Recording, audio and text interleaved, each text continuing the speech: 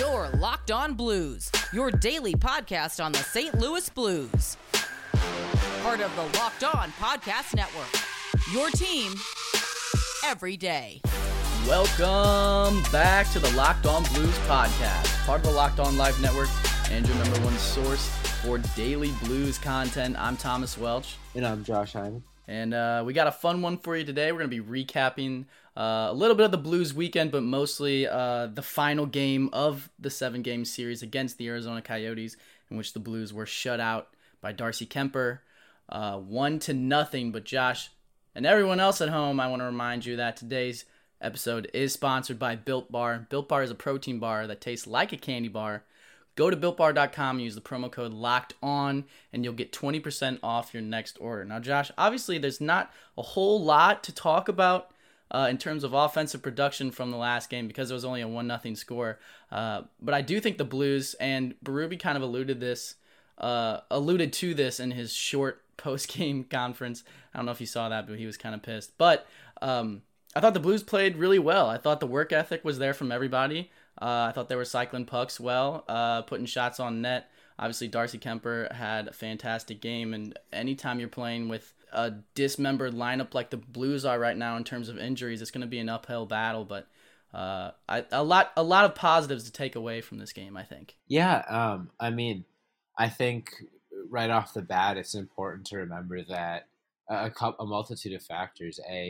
This was the 7th game in a row between the St. Louis Blues and Arizona Coyotes, so these teams know each other extremely well. And B, the Blues are about 5 players more shorthanded than they were at game 1 with Arizona. So they were definitely going into this game. I don't want to say expected to lose, but going into this game with their work cut out for them.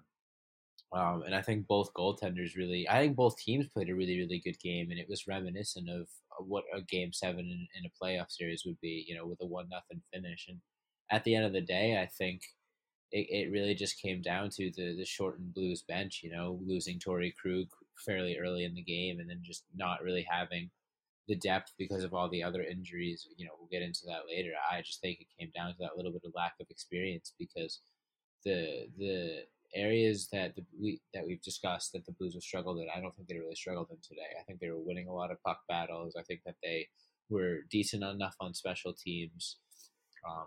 It really just played out like a Game 7, and I don't really think that we should be too critical of the Blues in this game. I think, since we haven't had the chance to talk about it, it's really huge that they came away with 2 wins in the back-to-backs. I think is the real story here. To even with these injuries, manage to get 5 out of 6 points last week against Arizona. So as much as no, you're good. Yeah, as much as it's frustrating to close out this series with a 1-0 loss, the worst way to lose, arguably, because it's so frustrating and almost boring. This series could have got a lot worse, especially where we were sitting heading into this weekend. So. I think if you're the Blues, you got to move on, let some guys rest up a little bit. Like I said, if this was a real Game 7, Jaden Schwartz would have been playing. So let some of the injured guys, like hopefully Parayko, get a little bit of rest and come into this next series against San Jose at as close to 100% as possible. We talked about it when the Blues were down 3-1. It's like, well, now your backs are up against the wall, and you kind of in a place. And obviously, it's not the playoffs, but it's like a playoff series, and you would like to see the Blues team respond even in the regular season. So we were like, look for them to bounce back. Hopefully they do. If not, hopefully they bounce back and gain some momentum going into these next series, because it is going to be a grind over a 7-game series. And what did they do? They came out and evened the series up. So I think even just that and kind of bouncing back in that regard, especially with a guy like Robert Thomas going down in the middle of the series. I think that that's something positive to take away from this whole thing, but it is going to be nice to get a little change of scenery, change of pace, and go up against San Jose and the Kings coming up here in 2-game series instead of 7-game series. But yeah, Clayton Keller, St. Louisan, getting the only goal, and the Coyotes walk away 1-0 and take it 4-3 over the St. Louis Blues. But I thought Austin Pagansky, like you were talking about, the Blues played really well in the grimy areas and along the boards, winning puck battles, and just 50-50 pucks felt like a lot more were going the Blues' way. And I think that's huge because there's been so many games that we talked about. It was like the puck wasn't bouncing our way. We were getting beat, looked a little bit flat-footed, or like our effort wasn't there entirely. Like you said, it didn't look like that at all in this Blues game. But I think Austin Pagansky is one of those guys that really stepped in when called upon. And obviously he's not going to bring, especially being like that fourth line guy, and they said that's kind of like his ceiling. So I could see him being like, if he makes his way into the NHL and pans out like they expect him to, I feel like his ceiling is a guy similar to like Kyle Clifford, or who's just banging bodies, winning puck battles, lifting sticks, doing all that grimy work, maybe being a net front presence, all that good stuff. I feel like he played to a T in that role, and he filled that role well. So I loved his play there. I loved Jacob De La Rose throughout the end of this series. I thought he was playing fantastic hockey. McEachern was banging bodies as well. So a lot of guys, and they always talk about that next man up mentality when you're going through injuries, right? And I feel like a lot of times that next man is like a guy like, oh, well, we're going to have to lean heavily on Ryan O'Reilly, who also picked it up in production. Nothing against him, but on a guy like David Perron, who are those like not really like secondary scoring guys, but like still like your stars that are left in the lineup are going to have to pick up the pace. But it really wasn't that for the Blues. It was more of the utility guys and the grinders and the fourth liners that stepped up into their role. And it's like a love-hate relationship, because you love seeing those fourth liners do their thing and kind of come in and just right off the jump set the world on fire. But obviously that wasn't enough to carry this team to a full sweep of the weekend. But like I said, a lot of good to take away from it, so can't be too mad. Yeah, I think a couple of good points you hit on. I think, first of all, Pagansky has looked pretty damn good in his limited time with the Blues. So much so that I think I'd almost argue that he has a higher ceiling than a Kyle Clifford type player, because I think that speed element is something that is maybe a little underrated so far. I don't think he's been able to show it off too much just because he's had limited ice time, but he's shown flashes there of being a little sneaky fast with the puck as well. So I think with a little bit of comfort, he could play sort of a gadget role like a Sammy Blais or a Oscar Sundqvist and play up and down the lineup. Because I think he can kind of produce at both ends in limited capacities. But yeah, I think the Blues have so many players like that, and we saw it throughout this series. You know, it really wore on St. Louis as time went on. We saw it on offense and defense with guys like Mikko coming in. So it really showed the versatility that St. Louis has, which I think should get Blues fans excited for not only the rest of the season, but the next few years of this, window. There's a lot of different names that, depending on how things shake out and depending on who steps up at the right time, there are a lot of different names who could be really big contributors for this team for the rest of the season and a couple of years down the line as well. Yeah, I think so too, 100%. And we'll get into that in further on into this episode. But for now, I think it's time for a break. So we will return to talk about the St. Louis Blues right after a word from our sponsors.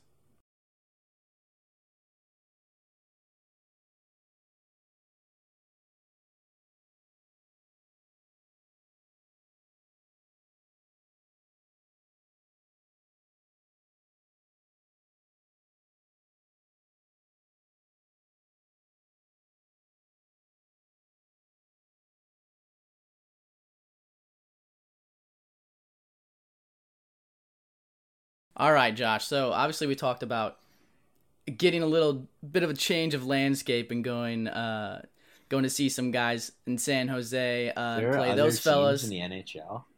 Yeah, exactly. Mind-boggling, I know. It feels like it's just been us, but yeah, San Jose is on the lineup card, and so are the Kings. So I feel like it's a good test for this Blues team, but also like almost a sigh of relief, because I feel like Arizona, we talked about them being kind of that fourth team that everyone's kind of got pegged as a playoff caliber team, and they played like it. I mean, Connor Garland just came into this series and lit our world on fire, and the Blues didn't really have an answer for him. He's a spark plug, and I think he's going to be play that style of hockey for them all season long. So on most nights, he's going to be a threat. The Blues got to be ready for him. NHL's got to be ready for him, but I do think eventually they will make the playoffs. But the San Jose Sharks and the Kings are kind of a step down from that, so it's almost like a sigh of relief for the Blues. And almost like this series against the Coyotes has shown them, like, okay, here's where your play needs to be on, and you can like kind of realize on nights when it's not, and I think that will be crucial for them in earning points against lower level teams like San Jose and like the Kings instead of splitting the series like we saw early in the season. Yeah, I don't even want to call it a hot take, but I got a prediction heading into this little 2 games. It's a 2-game stint with San Jose, right? Yeah, 2 games. I predict the Blues go in and blow the doors off the San Jose Sharks in at least one of these games. I think anytime you're going to play a team 7 games in a row, especially in the regular season, A, it's going to be frustrating, but B, it's going to give you a chance to really find your game, because you're playing the same team 7 games in a row. You don't really have to change your game plan too much night in, night out. It's easier to play the same way every single night when you're playing the same team. So as much as it was frustrating watching the Coyotes seemingly figure out the Blues more and more every single game, the Blues also kind of figured themselves out, if that makes sense. It's a little bit of a bonus being able to just say, okay, don't really have to change our game plan based on the opponent too much, but here's what we struggled with, here's what we can work on. So I think the Blues kind of might have grown as a team, chemistry wise, a lot more than we might have seen, just because it's harder to see progress on a given nightly basis when you're playing the same team 7 nights in a row. So I think not only are, if I'm in that locker room, I'm itching to see new faces on the other side after playing Arizona so many times. So not only is there going to be that, I'm sure the team is really excited to play a new opponent. I think that they are going to take advantage of that growth that they had and see a new team and be rolling and win big. Because I think I would be frustrated losing the way that they did tonight. I think that's not a bad take to die on. I would love to see this Blues team just go out and dismantle the San Jose Sharks. And if you remember, I think one of those games, Kyrou had that goal where he just blew past Carlson. So I think that was really where Kyrou started feeling comfortable. So maybe he taps more into that. Not that he's been playing bad. I don't think he's been playing bad. Even though, like, a lot of members of the media keep asking him about, like, oh, where's your point production? Like, you've dipped in these last couple of games. Like, the dude was putting up numbers, a point per game. We were talking about it every night. Just fantastic numbers. And I'm not saying he's not capable of doing that, but expecting him to do that every single night, even when he's still playing adequate and above adequate, maybe some would even say elite level of hockey, there's going to be nights where you play, honestly, probably feels like your best game and you don't find the back of the net, and there's going to be other nights where you feel like the puck's not going your way at all and you score a hat trick. It's just, that's the way the sport goes. It's fickle like that. But we could very well see not a reemergence, but Jordan Kyrou's production pick back up again, feeding on these lower level teams. So I would love to see that. But I think you kind of hit the nail on the head too, talking about chemistry. And there's a lot of things that teams can bond over, whether it's figuring out what's wrong with your play, what's wrong with your power play. Maybe an overtime sniper by Mike Hoffman. That was pretty nasty, and that got the whole bench excited.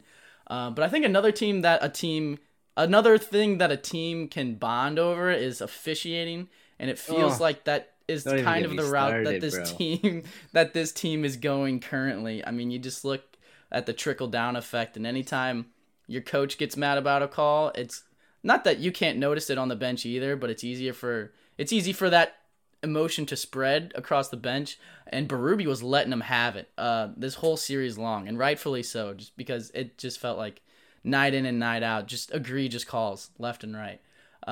And he really let him hear it. Well, you could hear it in his tone of voice in the last press conference. He was keeping his answers very short. He sounded very stern, not happy to be there at all, and left as quickly as he could. So yeah, I mean, I feel like it goes back to what we talked about in the crossover episode. You know, it's not so much that the refs are making bad calls per se. I mean, it is, but it's more so the lack of consistency. And it's like I forget who got hauled down. Was it Perron Pagansky. Pagansky gets hauled on down a 2-on-1 break, and he got hauled down from behind. Right, and like it's bad enough to not call that, but I guess maybe you could argue letting that go in a 1-0 game, maybe. But then you look back at other spots in the game and you say, well, okay, no, because that's clearly not that's clearly not the precedent you're going off of. You know, you can see a guy like Ryan O'Reilly taking that first penalty, which was just so soft, you know. Then that's the complete opposite end of the spectrum. It's like, okay, yes, maybe by the rule book definition, what Ryan O'Reilly did was a penalty, but how are you going to call this? But they call it, and you say, okay, fine. If you're going to call it that, then that's the standard you're setting for the rest of the game, and you're going to call things really tight.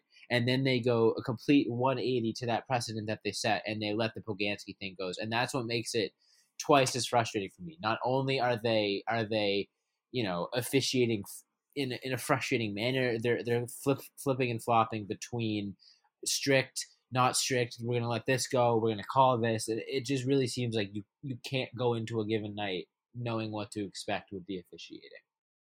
Yeah, that's what the problem is too. Is like it would be different if it was consistent, and like you said, that's a perfect way of phrasing it. If they knew what to expect, they could adapt, right? And be like, okay, we're not going to play as physical if you're going to call interference on a baby pick play that people were doing all playoffs long. That's fine. We won't do that anymore.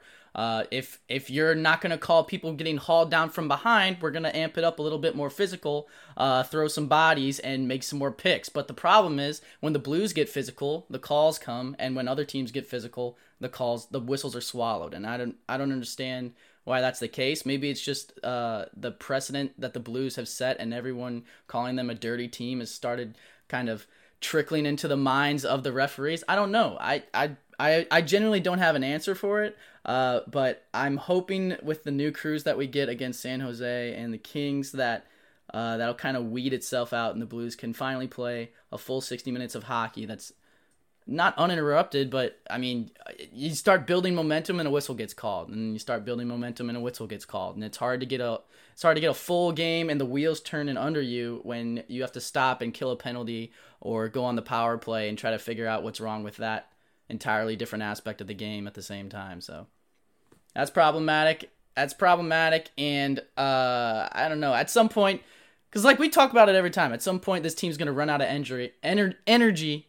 When you're killing all these penalties and on the power play at the same time.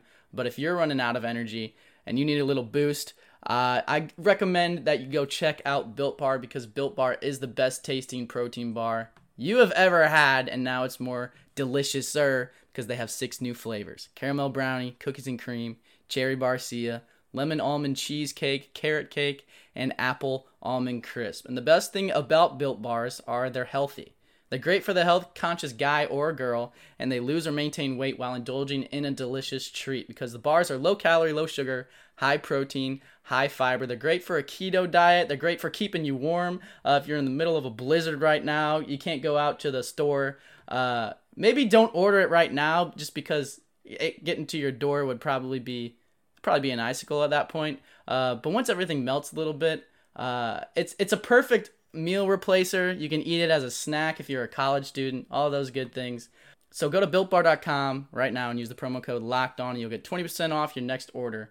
That's promo code LOCKEDON for 20% off at BuiltBar.com. Now, Josh, just a bit of a live update for everyone. I'm currently on pace for the Brooklyn Nets to net me a big $116 profit tonight.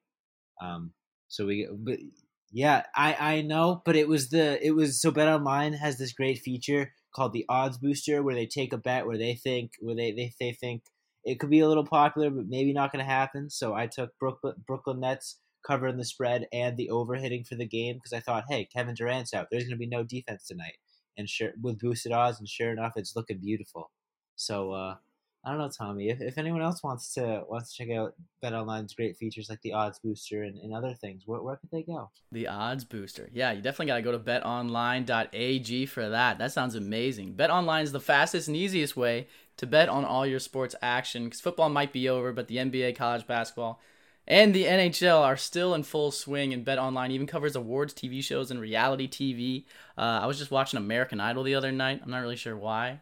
That show's been on forever. But you can bet on your favorite contestant right there. I think they're in audition still too, so you could really make some money off of that if you see somebody you like. The Bachelor's still going on if you think somebody's got enough to win it all and get that final rose.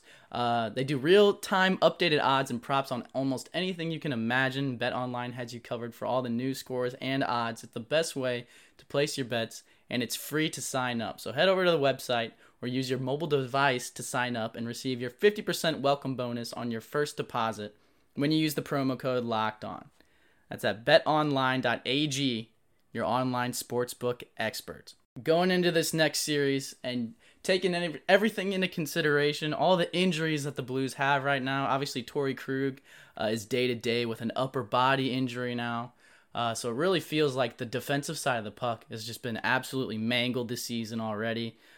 Losing a key guy like Robert Thomas doesn't help either. Sammy Blais has been out now. That's a lot of physicality for your team. How can this team move past these injuries going into the next series, and who do you think is going to step up and really kind of take the horse by the reins and drive this team to success? All right. So I'm gonna take a step back for a little bit, and I wanna paint a picture. So one element of the Blues that I think has shown through the past few seasons under Craig Berube is their sort of their similarity to a big ass snowball rolling down the hill. At the beginning of the season, they might not seem that threatening, but by the end, they got so much momentum that they're unstoppable. Now, right now, the Blues are dealing with a lot of adversity. They played the same team 7 times in a row. Half their roster's injured. They're dealing with inconsistent officiating, whatever.